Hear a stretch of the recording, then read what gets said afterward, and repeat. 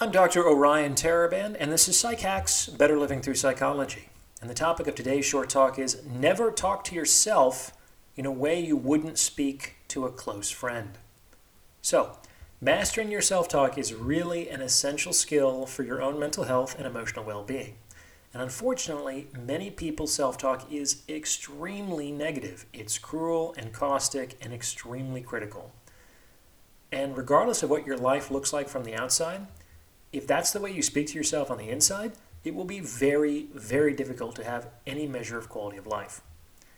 And so, when I ask folks to become increasingly mindful about their self-talk, where I usually begin is by asking them to consider making a commitment to not talk to themselves in a way they wouldn't speak to a close friend. It's kind of that simple. You don't have to be super positive or learn affirmations or discover your mantra, though those things can be useful. You just have to stop being so negative.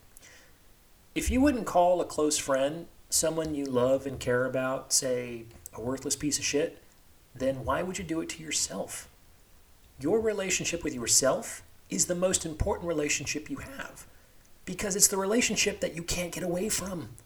You can move out of your parents' house and divorce your spouse and never speak with your friends again, but you and yourself are kind of permanent roommates. You're in that relationship 24/7. And so you kind of want to show up in that relationship so that you're good company. Eventually, you can potentially begin to approach supporting yourself or encouraging yourself or praising yourself, but mastering your self-talk always begins by creating a commitment to refrain from attacking, shaming, and criticizing yourself. If you wouldn't say it to a close friend, don't say it to yourself. It's really that simple.